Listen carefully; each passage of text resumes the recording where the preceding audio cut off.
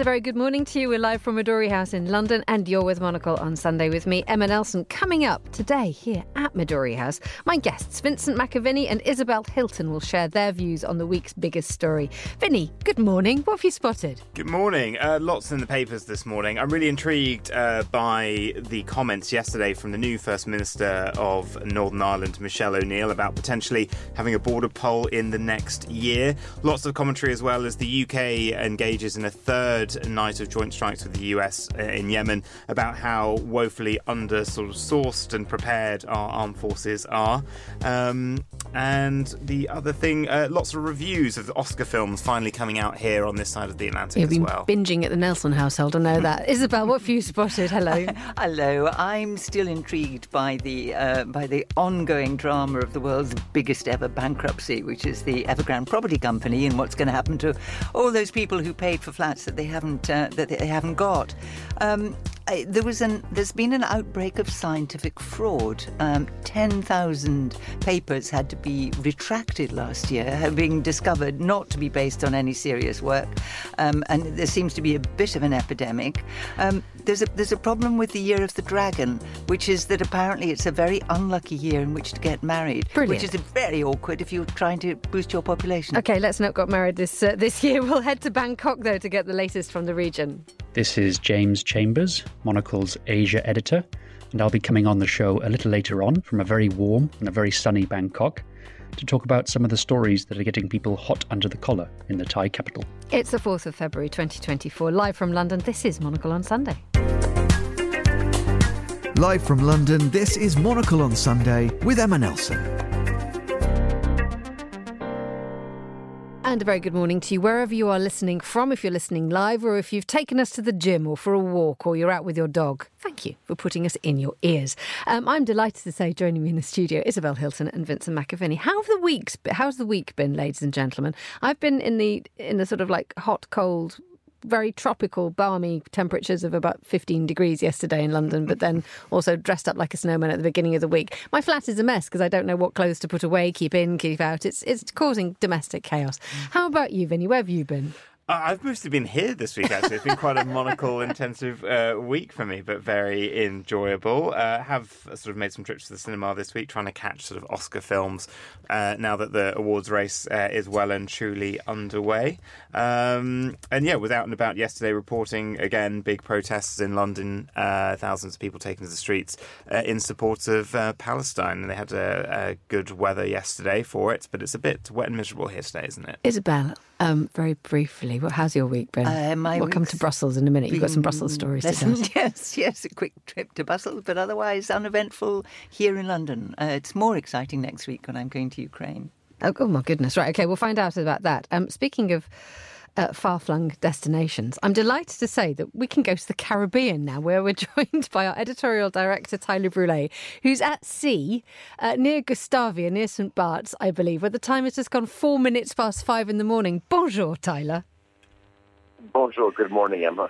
Well, how are you? Where are you, Tyler?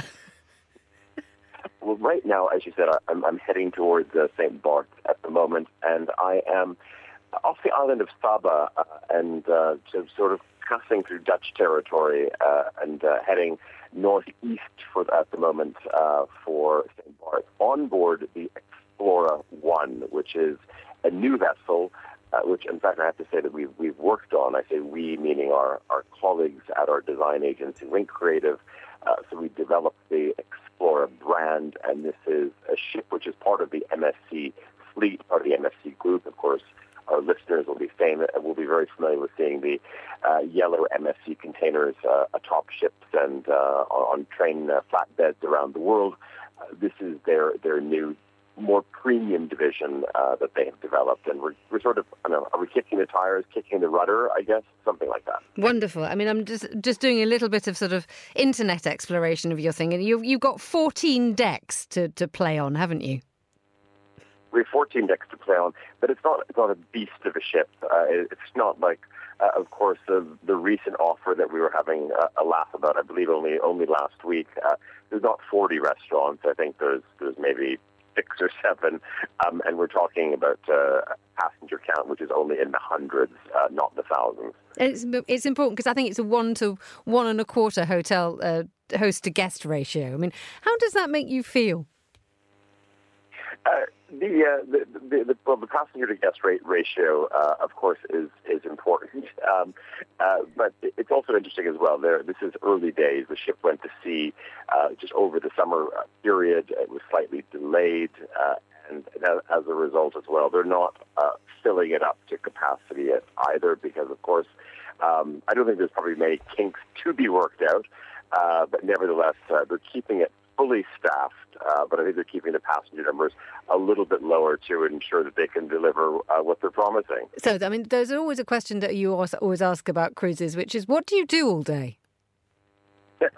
Well, there's a curious relationship that you develop with a ship because we started off in Barbados, stopped in St. Lucia, decided not to get off the ship because there was too much exploration to be done.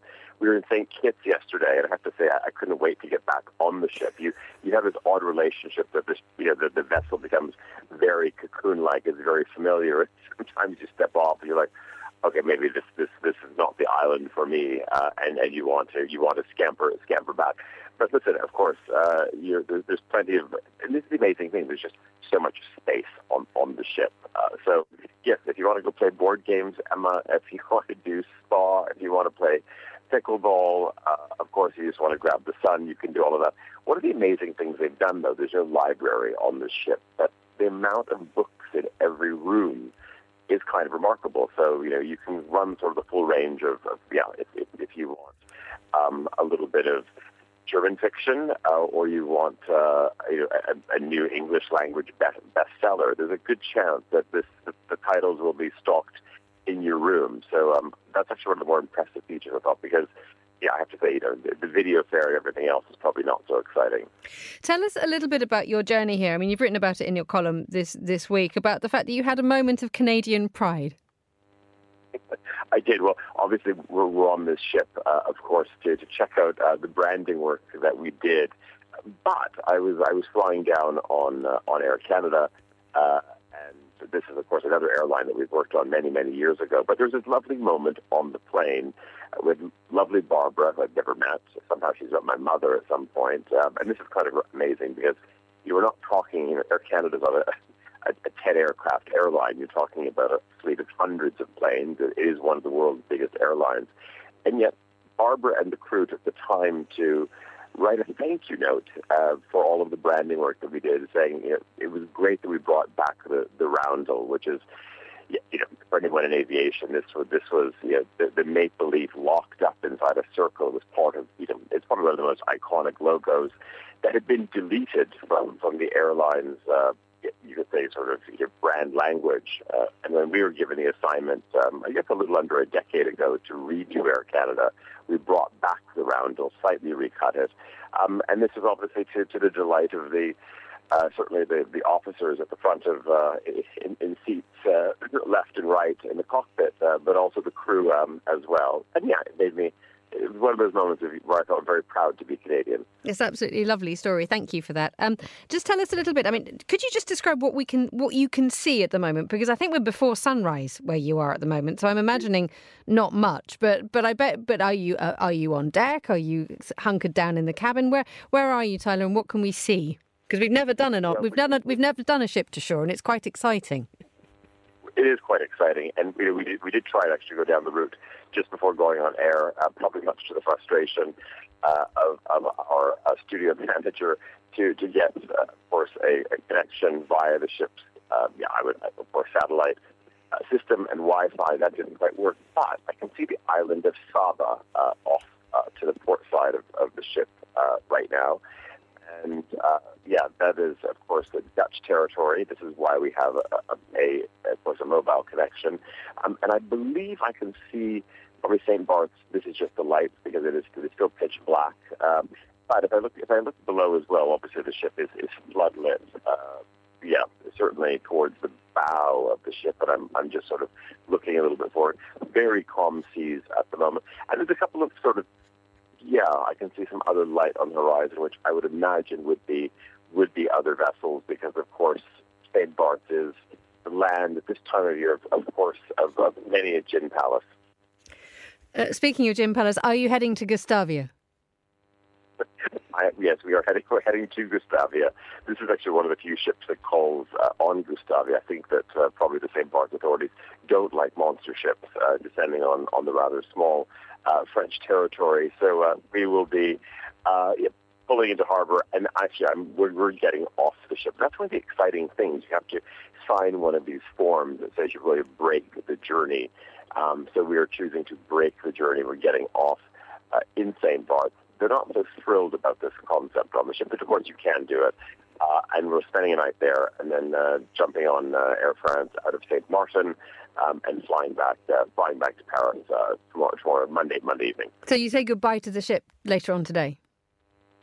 We say goodbye to the ship at 10 o'clock. There will be a tender waiting for us to take us ashore. And and actually, I've never been to St. Barts. It'll certainly be something that will likely hit the column next week, and we'll be, very sort of keen to check the island out today. It is supposed to be beautiful, sunny. The weather is supposed to change, though.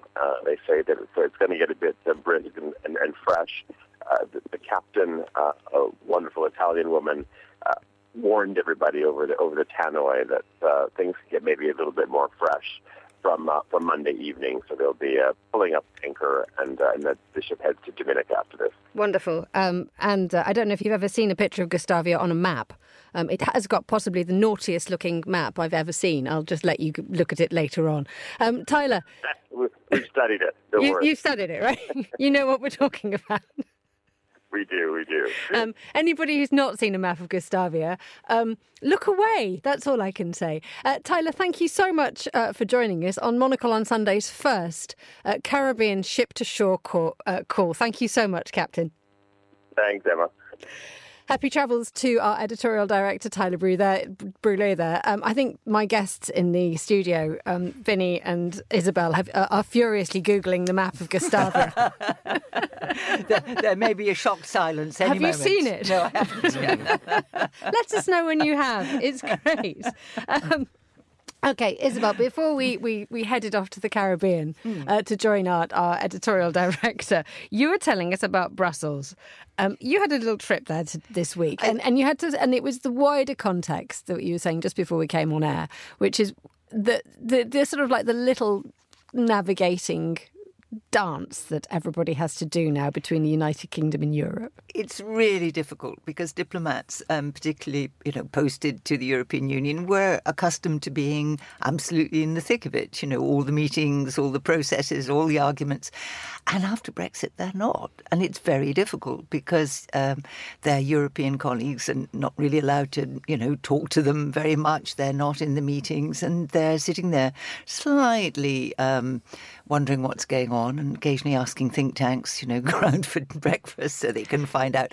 So they've devised a program of events, which means that they give a jolly event or a talk and invite people to have a drink, and that means they can keep up their contacts. So. And keeping up the contacts, I mean, do they literally say what's going on in agriculture, farm industry? Well, with the usual subtlety, diplomatic subtlety, yes. I mean, there was a breakfast hosted in an absolutely wonderful dining room where Wellington. Was it this dining room? I think I was That's there the in one. 2014. It looks like this Versailles absolutely Hall of amazing Mirrors. hall. Yes. Weird. So Vinny has not been Googling a map of Gustavia. I've done both. So that's the dining room of the British residence, which overlooks the Royal Park. Yeah. And it's where Wellington's cavalry dined the night before the Battle of Waterloo, which they nearly lost, you remember. They were saved by Blucher's late arrival.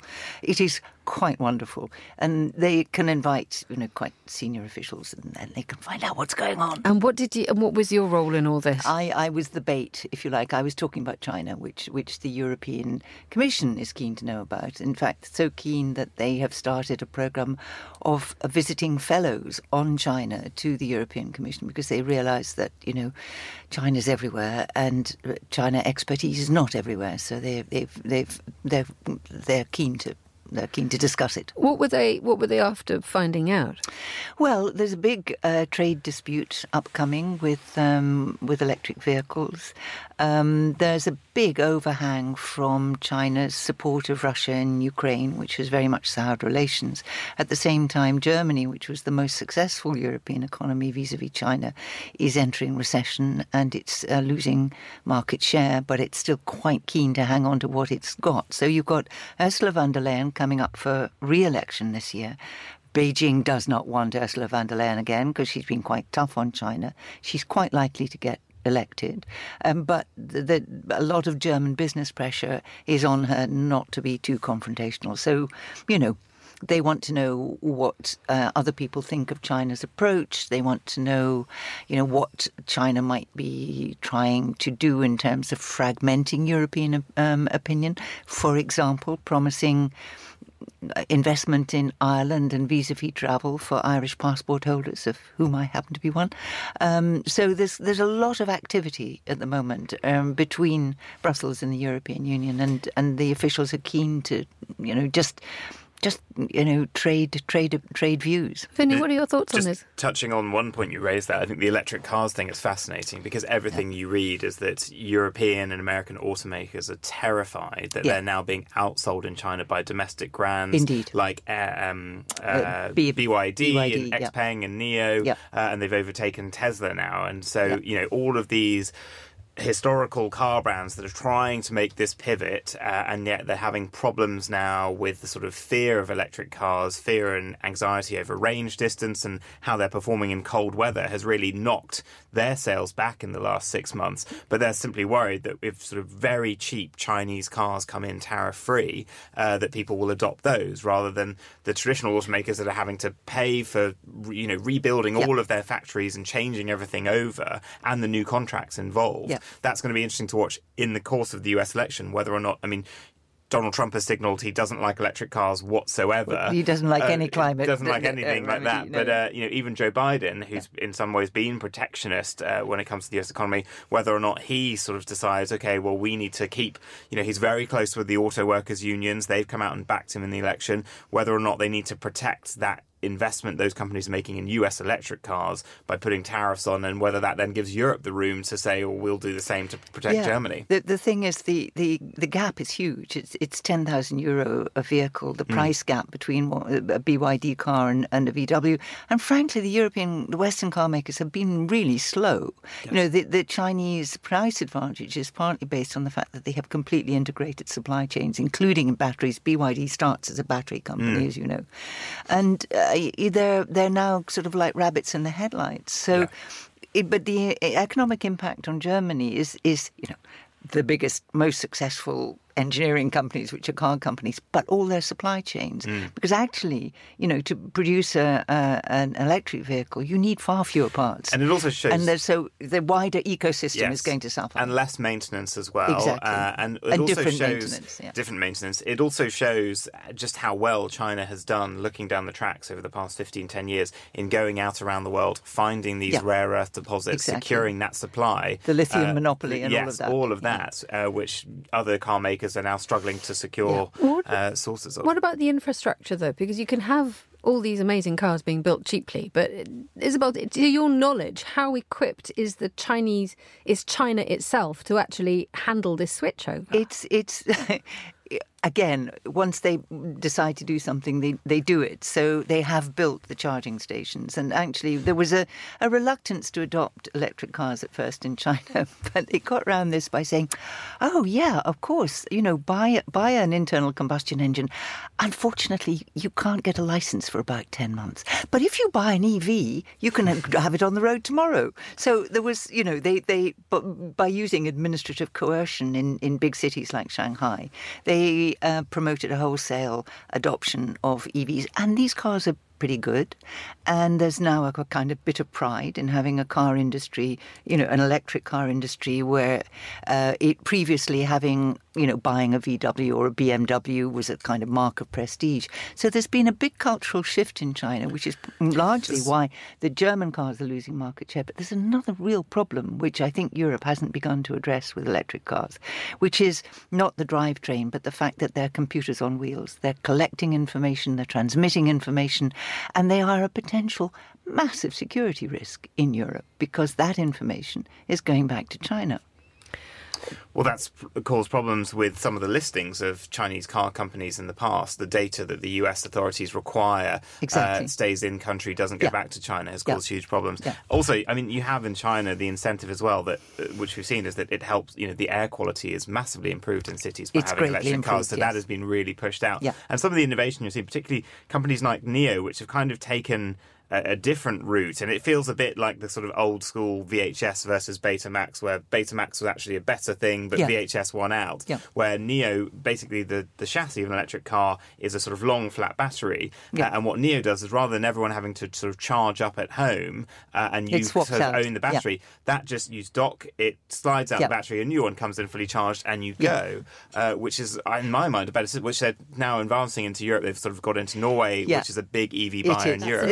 Everyone's going to put it's the conceptual battle, whether you do battery swap outs or charge, and both they exist in parallel at the moment. Yeah. And can we see a moment when an American electric car and a Chinese electric car and a German electric car will all have an interchangeable battery? I think there'll be. I think we've got quite a way to go. I think you're looking at an outbreak of world peace there, Emma. Which is but there's also, interestingly, with I think why American car companies are struggling as well. Generally, electric cars have to be bigger to accommodate the battery, and European cities, European drivers are much more used to smaller cars. And when you look at, what they're doing, so Ford, for instance, has dropped the Fiesta model, incredibly popular across Europe, works well in European cities, and they're going to the Puma, which is a sort of like small SUV type, and sort of Europeans will have to get used to slightly bigger cars, but also a lot of European cities and roads simply can't accommodate them, and car parking spaces But it does. You don't have to have the drive shaft, which you do in an internal combustion engine. So you reconfigure the interior, and if you're sitting on a big flat battery, which is essentially the floor of the car,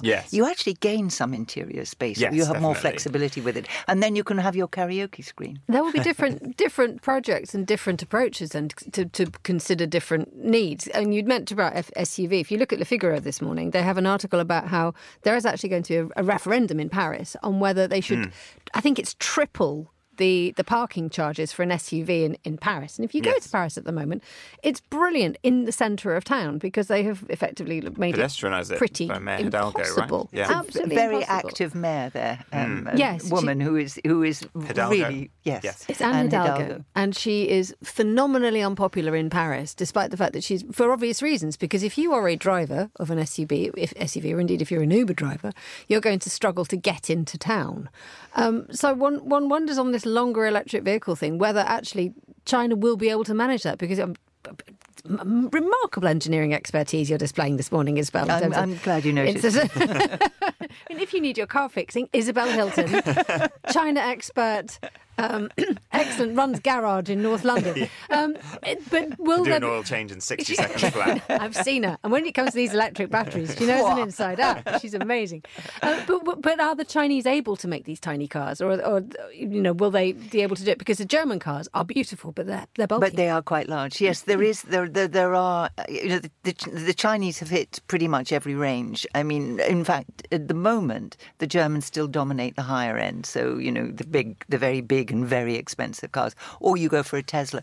But actually, if you move down the range, you find BYD, and they go all the way down to three-wheelers and electric bikes, and they're pretty much into new transport in a rather interesting way. I know globally the UK isn't the biggest car market, but it is interesting that they actually, in buying a heritage brand in the UK, so they bought MG, which effectively went bust around sort of 2000, 2001. Yeah. They bought the trademark. Yes, they sort of bought the trademark and the IP and didn't do anything with it for a long time, and people thought it was a well dead car brand, and now it's sort of back as an electric car brand, and it's cheap, and they make smaller vehicles too. But I think a lot of British people are thinking that they're sort of we've got this heritage British MG brand, and not realising it's entirely Chinese. Yeah. I remember when they actually shut down the Mini factory in Birmingham when it happened, and they did a very clever thing to the Chinese. They made 99.9% of the car in China, designed it in China, and then they shipped it over to the United Kingdom to finish it.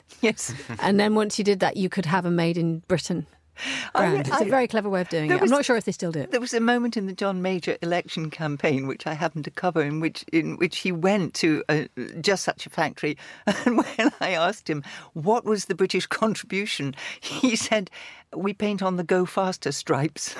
That was the British contribution. Let's talking about I mean, we've spent the last 15 minutes talking about how China is doing incredibly well in the electric car world. What you wanted to talk about, Isabel, in terms of China, is somewhere where it's doing very, very badly, which is property. Absolutely. And it is, China is home to by far the world's biggest bankruptcy ever, which is Evergrande, once the world's biggest property company. And last Monday, a Hong Kong court, after 2 years of failing to secure a restructuring for the foreign creditors of Evergrande, just ordered it to go into liquidation. Now, this is really interesting because there are a lot of foreign creditors, bondholders and so on. Some of them will get some money. Most of them will get almost nothing. But most of Evergrande's assets are in China, and it really remains to be seen how the Chinese courts will react to an order from a Hong Kong court, because, as we know, China's been very keen to say Hong Kong is now an integral part of China. Last week they passed a security law which had been extremely controversial for years, and so what are they going to do now? A Hong Kong court is ordering a Chinese court to liquidate the assets. Those assets, which don't look very promising, include tens of thousands of flats which people have paid for, apartments people have bought, and which have not been completed. So there are an awful lot of very cross middle-class people. So people pay the equivalent of £350,000 down payment on a flat. And that's what Evergrande was doing. It was completely leveraged, with these upfront payments. And then it couldn't complete them. So there are these buildings, behind hoardings, which represent completely lost assets. And the government is trying to work out who is going to manage this and whether the government can take over these projects. A lot of them have a sign saying we're looking for another developer, but who's going to pay for it because the money's already gone? And if they don't do anything about it, they've got a political problem with very disillusioned Chinese investors at a time when they're trying to get people out there spending money and cheering up a sinking economy. So it remains a really big problem. Internally, how big a problem is it? I mean, you say it's a really big problem, but I think obviously when you're sitting on the outside of China, it is too easy to jump into a moment of schadenfreude and go, look, China's doing something wrong here, because up until I think the property crisis happened, there was an assumption that China was just going to plough ahead in an unstoppable fashion in absolutely every single area of business and world and trade and what have you. But the Evergrande thing has made people think, actually, no, China is not as strong internally as one had thought. The problem was that the initial model, the catch-up model that every Asian tiger followed, including Taiwan and South Korea and indeed Japan, which is that you move people off the land, you build a lot of infrastructure that you need, and all of that generates, revenue. You have factories producing low-end, low-added value goods. That's fine for 20 or 30 years, and then you lose all those initial advantages. You become less cost competitive, and you're overbuilt in infrastructure. And it really happened to Japan, where they had to abandon entire, villages which were built and couldn't be maintained because the population was falling. China got to that point in spades, and actually, when China was recording very rapid growth, about 40% of that GDP growth was pouring concrete. It was building. It was seizing peasants' land, rezoning it, borrowing and building. And that was fine until it wasn't. But when it wasn't, not only did you have provincial governments which are deeply in debt and depositors who have lost their money, but you've also lost the engine of growth.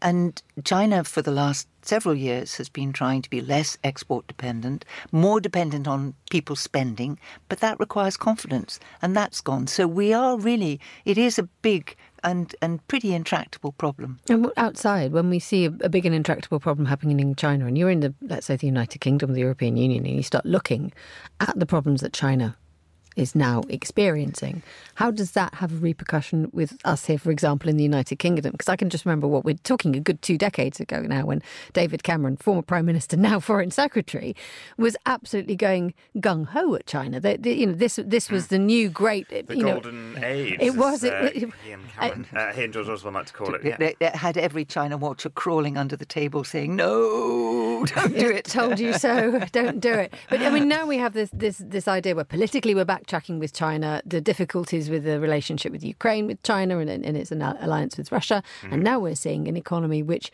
isn't doing well. Yeah, isn't doing well. I think everyone watching is thinking, is China Evergrande the new Lehman Brothers?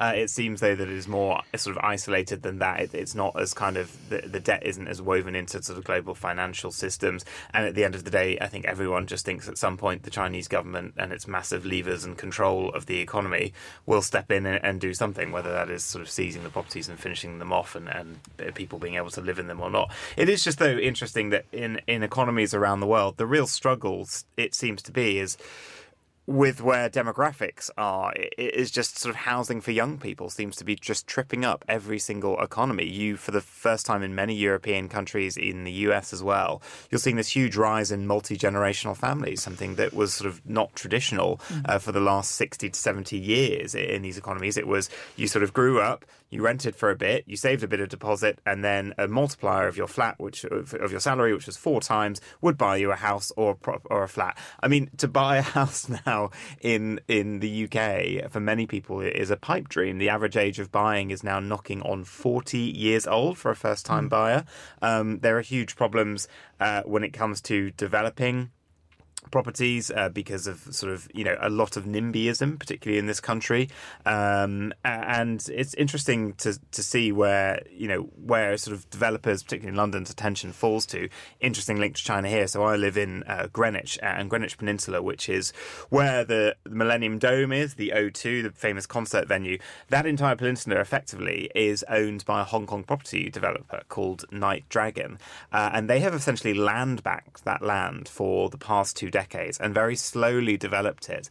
Now certain things with local government mean that you have to sort of pay more into local infrastructure in order to develop. And so they rushed through plans that they had approved somewhat a decade ago for buildings. They've redone them, submitted them before a deadline for this new increase in percentage into the local economy. And they're very aggressively, I think, targeting the Hong Kong market, because all of the 3-bedroom properties have gone. There's suddenly a lot more studios, a lot more 1-beds, and very few 2-beds in them. And they've rearranged these buildings, and now they're sort of getting into building quicker again. But what they're also doing in London, which I think is really fascinating, is 1 or 2 of these buildings which were going to be sold off, they're now just keeping and having as entirely rented buildings. Because what that does is it creates a constant flow of income to them. They can then do what they want to them later on. But it also exempts them. In London, for instance, you have to build, if you're building properties now, you have to build a certain percentage which is social housing, a certain percentage which is shared ownership, which is a scheme to help local people sort of slowly buy in, and then fully private. But to do these rented buildings, you don't have to do any of that. You can just have a rented asset. It's like owning a big hotel, effectively. I remember when the HS2 high-speed rail, not HS2, the Elizabeth line, sorry, a controversial large transport infrastructure project in the United Kingdom. Easy to get confused. A lot of digging. Lots of digging and lots of marketing abroad. And there was a sort of an unconfirmed rumour when the Elizabeth line was being built, was that obviously it was going to create wonderful new pockets of homes where you Woolwich Arsenal, big one, yeah. Where you could, for the first time ever, buy a house or a flat within half an hour's travel time into the centre of town. And there was a rumour going around that these spaces, these little pockets, were being marketed to Hong Kong and being marketed to China before they were being marketed to Londoners. And there was that open thing, wasn't there? Isabel, just bringing that into you. And we're going to go to Bangkok in a minute to hear from James Chambers, because he will have plenty to say on this subject. But the idea that to openly attract those Chinese investors, we're seeing, the consequences now of what Vinny was saying. Yes, absolutely. And it's not just Chinese. There are parts of London, the higher end parts of London, where if you go around on a winter's evening, there are almost no lights on. And these are properties which... Full-size safety deposit boxes. Exactly. Yeah. So the vertical deposit boxes. There's an awful lot of loose money in the world, and London is a safe place to put your money. I mean, unless you happen to be a friend of Vladimir Putin, your money's pretty safe in London, and the property market has been over-robust, if anything. But that has priced people out, combined with the fact that, one Conservative government, Mrs. Thatcher, sold off the social housing and then didn't allow local authorities to build more. So we have, this is the end and the of fact there are zero requirements for buying a property in the UK when it comes to contributions, residency, absolutely. Citizenship, anything like that. So the whole market is skewed against the average British citizen who wants it. I couldn't buy my own house now. I bought it many years ago when it was, as you say, a reasonable multiple of my income. But now it would be completely out of reach for someone on my income. Let's head to Bangkok now to hear from our Asia editor, James Chambers. Good afternoon, James. Good morning, Emma. You've been listening patiently and waiting to come and participate in this conversation. But as you can probably tell, we're talking about Chinese influence and large infrastructure projects. That's not just happening in the UK, is it? No, it's very, very interesting to listen to the Vinny's analysis of the London real estate market. I'm like Isabel, I can't afford to buy a property now, and that's why I'm hiding out in Bangkok. But the ties... have very close links with the Chinese, and they at the moment have been touting a huge infrastructure project. You talked about the Elizabeth Line crossing London. This is something they're calling the Land Bridge, and it's an idea to build rail and road links across southern Thailand, where the country is at its narrowest, linking the two seas, the Gulf of Thailand and the Andaman. And this is a very, very old idea. It goes back to the 19th century when it was initially an idea for a canal, a bit like the Panama Canal. And the new government has taken it up again, and they're going to try and pitch it to the Chinese and try and get the Chinese to invest in it. So that could be the Asia Infrastructure Investment Bank, which is backed by the Chinese, or some of the private companies. And the Prime Minister came out just this weekend just to say how keen the Chinese are to back it. So I guess the suggestion is that there might be a bit of Chinese loose change down the back of the couch to fund something that's estimated to cost 25 billion euros. It's an interesting idea that actively seeking Chinese investment into infrastructure, it just becomes par for the course, especially in your part of the world.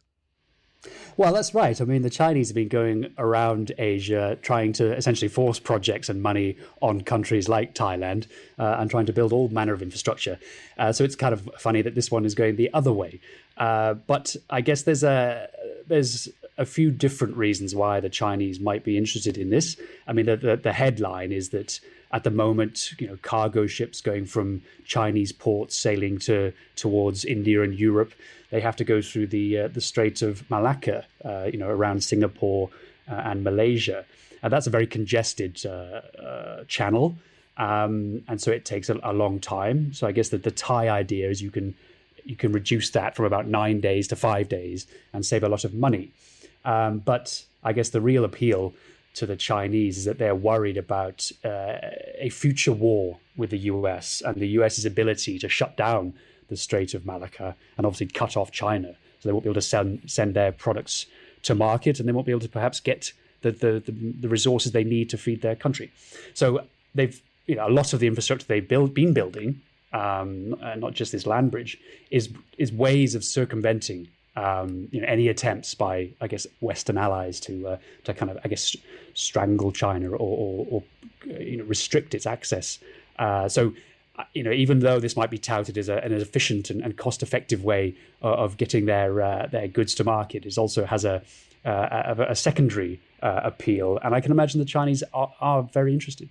Isabel, your take on this? Yes, well, the Malacca Straits have been a headache for Chinese security analysts for quite a long time, and it is about exporting goods, but it's also about importing energy, because once China had exhausted its domestic oil supplies, which it did in the 90s, all the oil and gas that China uses has to be imported, and most of it was seaborne. So they've been building pipelines, Russian gas pipelines, or the Shui pipeline, which goes across Myanmar, which is an oil and gas pipeline, trying to diversify the supply so that they were less dependent on the Malacca Straits. But the other problem, because of this energy dependence on imports, is that it has tended to make China cling to coal, which for climate reasons is a very bad thing. So that instead of phasing coal down, because of the vulnerability of the Malacca Straits and the concern about the deteriorating geopolitics, they can't. They can't supply all their needs by pipeline. So there's a bit of a safety blanket still with coal. James, let's move to a story that you and I were talking about a little bit earlier this week, which is this ruling by a Thai constitutional court that Move Forward, one of the main opposition voices, must stop campaigning for reform for the lèse-majesté law. This has done two things, hasn't it? It's caused almost a death blow to Move Forward, but also it's consolidated the entrenched nature of lèse-majesté. Yes, that's right. I mean, when we were speaking on Wednesday's Globalist, it was breaking news, and the ruling came out saying that it essentially, breached the constitution by campaigning to reform the lèse-majesté laws during last year's election. So the court ruled that this was, unconstitutional, and also that they have to stop doing it immediately, which kind of undermines one of the core reasons for Move Forward's existence and for their popularity. The interesting thing about the Constitutional Court's ruling is that it doesn't come with any penalties. So there's no immediate effects of it. But obviously everybody knows here in Thailand how these things normally go down. And this is step one of a process that may well lead to Move Forward being, wound up and its key leaders being banned from politics for at least 10 years and perhaps for their lifetime. This has happened already to this same progressive movement. It used to be a party called Future Forward. That got banned. Its leaders got banned. Then it morphed into Move Forward. It's likely to be banned and its leaders are likely to be banned. And so it is a setback. But I guess what the leaders of Move Forward are saying is that, our ideas are bigger than our personalities. And so even if people like Kun Peter Lemjaroenrat gets banned from politics for life, it's not going to kill the idea. And I mean, there's already talk or rumours that they've registered a new name, and it'll just spring up under some other name. So it's a bit like whack-a-mole for the conservative elites here. They're trying to kill an idea, and that's going to improve pretty impossible. Finally, James, a quick word on Chinese New Year, Lunar New Year. Well, yes, Lunar New Year, because we all call it Chinese New Year, but we forget that, it's the biggest holiday of the year for the Vietnamese. I mean, they call it Tet, and for the Koreans as well. So it's not just the Chinese celebrating the Chinese New Year, which is next weekend, but Friday evening will be the big kind of meal in Chinese households. And at the moment, it's a huge holiday. So if anyone in Europe is sending emails to colleagues or contacts in this part of the world and not getting a response, that'll be why. This is, as big, if not bigger than Christmas. And people do go on very, very long holidays. James, it's the Year of the Dragon. What are you? I'm a pig. Excellent. But pigs are very positive out here, so it's seen as a very good sign. But then again, so is every single sign. Oh, come on, James Chambers, our happy pig in Thailand. Thank you so much for joining us on Monocle Radio. Poor James, what a confession. I think I'm a rat, if it's any consolation to James. I'm the dragon, apparently. Are you a dragon? Ah, you're a dragon. There we go. Well, it is a year. The dragon year is when you want to have your sons born. So I think the government was hoping there would be an uptick in births, but there's a complication. I mean, this year, dragon, which is charismatic, intelligent, confident, powerful. truffle, But naturally lucky and gifted. Yes, I'm all of those. But it's also because of a peculiarity of the way the dates fall this year. This dragon year is a year without spring because in the lunar calendar, the start of spring, Lichun, falls before the beginning of New Year and then after the beginning of next year's New Year. And that means that you shouldn't get married. It's known as the year of the widow. There's no spring. Spring is when, spring is auspicious, but if there's no spring, your marriage is doomed. So there's now a campaign going on in China saying, oh, don't believe these superstitions. Oh, by the way, happy year of the dragon. Another blow to the economy as the wedding industry goes down it for a crashes, while. Yes. Yeah, you can have children, you can have more children, but don't get married. And don't buy a house. That's fine. I'm married to a dragon and I gave birth to a dragon. So I live in a house. So Vinny, Right, that's Daenerys Targaryen. that's taught me so much about you, Vinny. I'll know how to handle you now. I've been taming dragons for years and years. So it's auspicious to have a dragon baby, is it? Oh, certainly, yes. Why? Because dragons are, strong, mythical, scaly creatures. Why would you not want one? Yeah, they breathe. I've got two, and they breathe quite a lot of fire. Vinny, our house dragon for the day. I'm a tiger, by the way. House dragon. What have you spotted in the papers today? Lots of coverage in the UK and European papers of a really, we use the term historic, but it was overblown sometimes. But it was a really historic day in Belfast yesterday. Not only was it 2 years to the day since the government had collapsed, essentially Northern Ireland has been sort of in a sort of running itself, kind of just buffering mode for 2 years as Dublin and Westminster have looked on in horror at the DUP, the only party really in Northern Ireland who wanted Brexit. Northern Ireland was the part of the United Kingdom of the four nations that voted hardest Remain.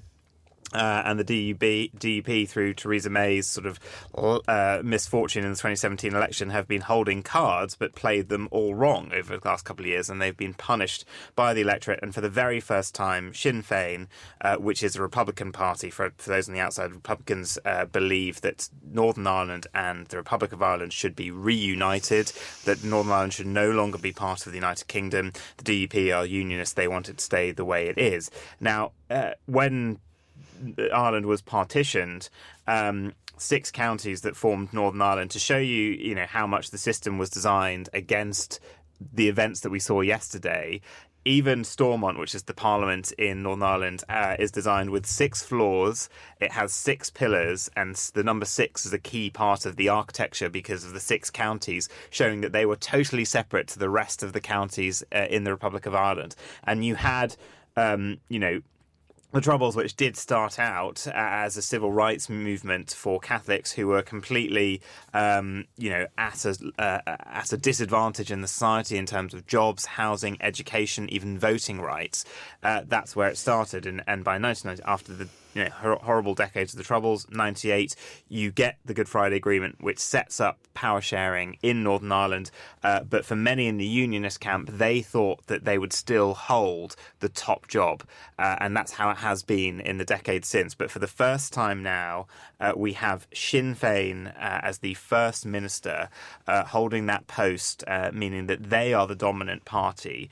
And the whole design of the state since 1921 was enshrined for Protestant unionists to have the majority, to have the assembly to control it, and that is all over. And it really, for them, sort of looked yesterday like a funeral, because what we will see in the next few years, particularly with demographic change in Northern Ireland, is, so you've now got Michelle O'Neill, who is the first minister in Northern Ireland. She stood up yesterday and she said that she wanted, well, interestingly, the first thing she said was in Gaelic.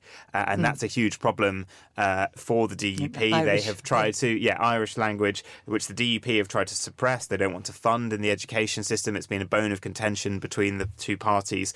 And then she gave an address where she wanted to work, she wanted to put the past in the past and work for all people of Northern Ireland and sort of build the bridges across the community, because it is a post-conflict society whose wounds have all been opened up due to Brexit.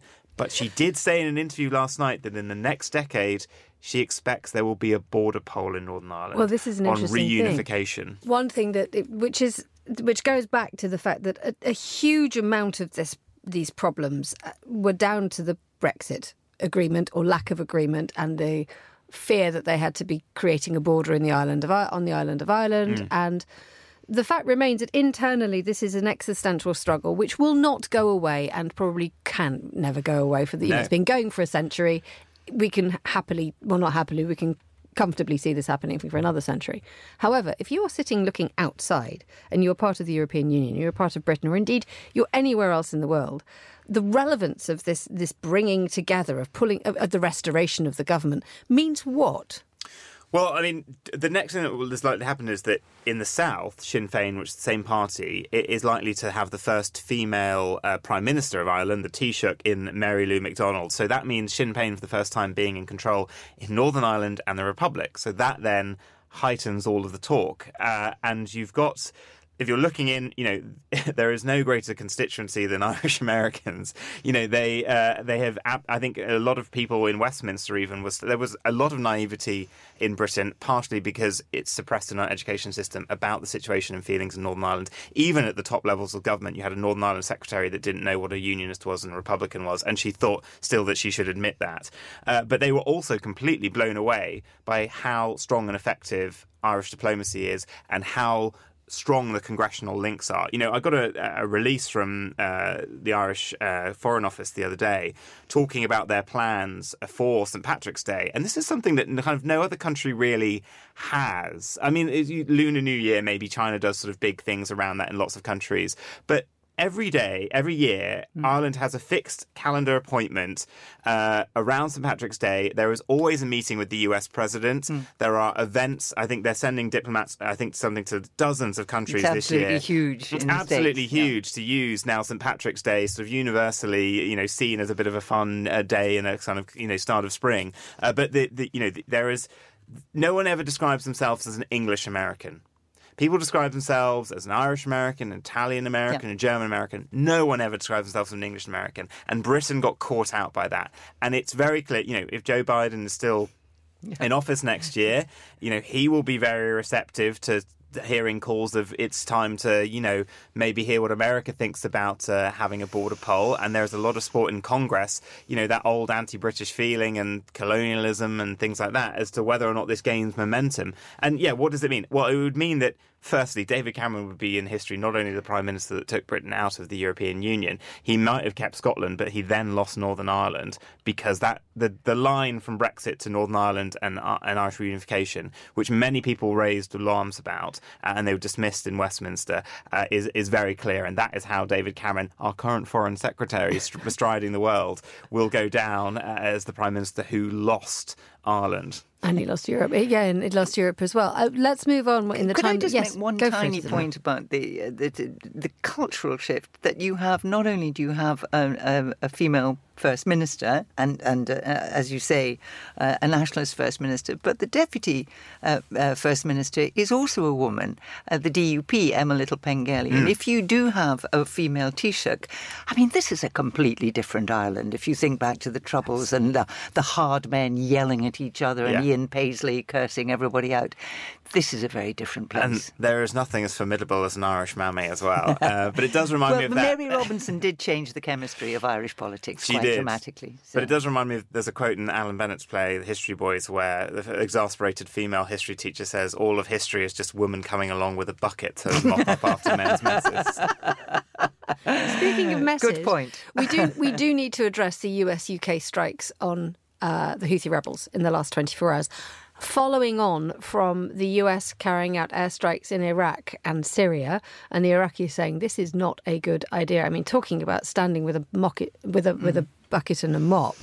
I mean, when you wake up in the United Kingdom or to hear that US airstrikes have taken place on Iraq, you do start wondering which decade you're living in.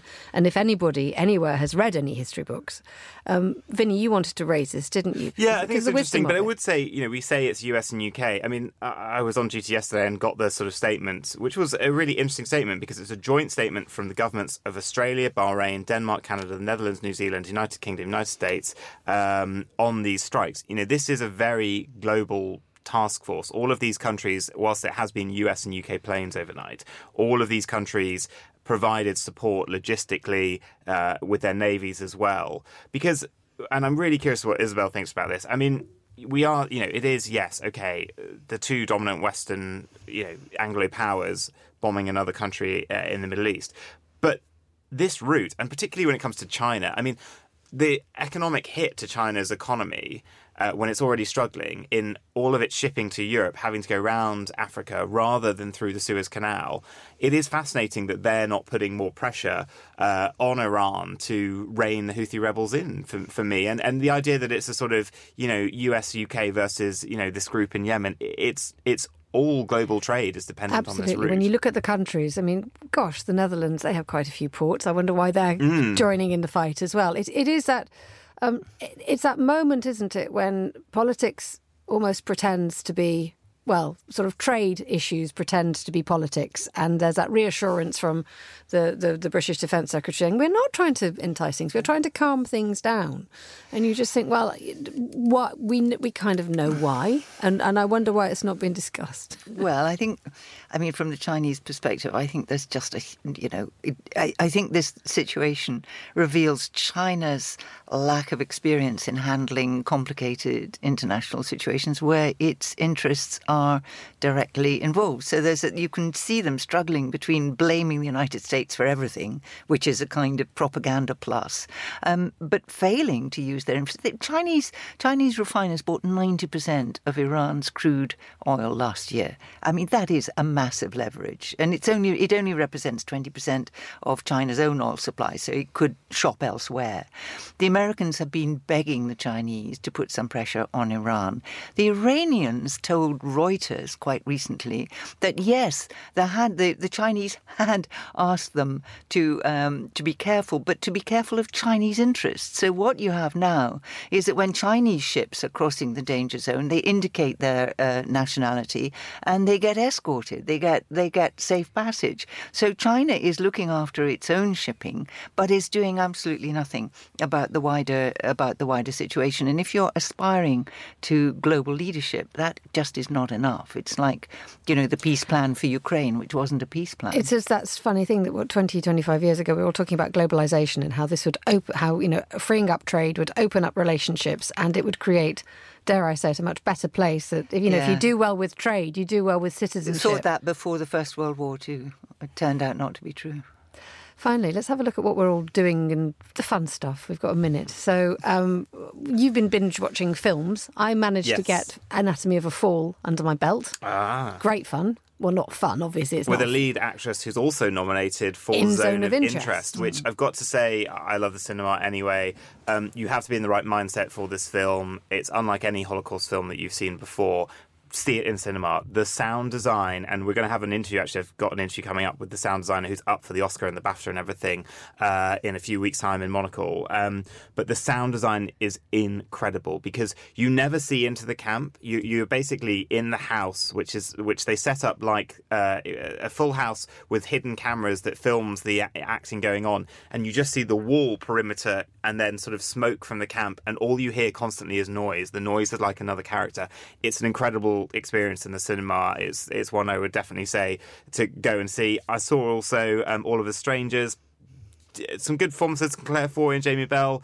Didn't like the ending. I don't want to give anything away, but really had a problem with the ending. But the thing I've loved this month, which I would highly recommend if you have Apple TV, Slow Horses with Gary Oldman and Kristen Scott Thomas. It's an adaptation of a book series about sort of British spies who've messed up and get dumped in a sort of dumping ground house. It is fantastic and hilarious. He's given us our list.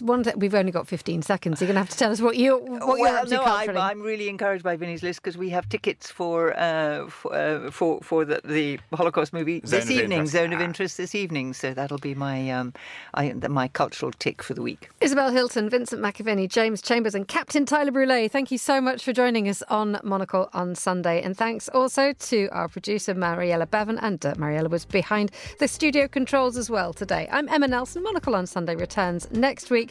But until then, goodbye. Thank you very much for listening and enjoy the rest of your weekend.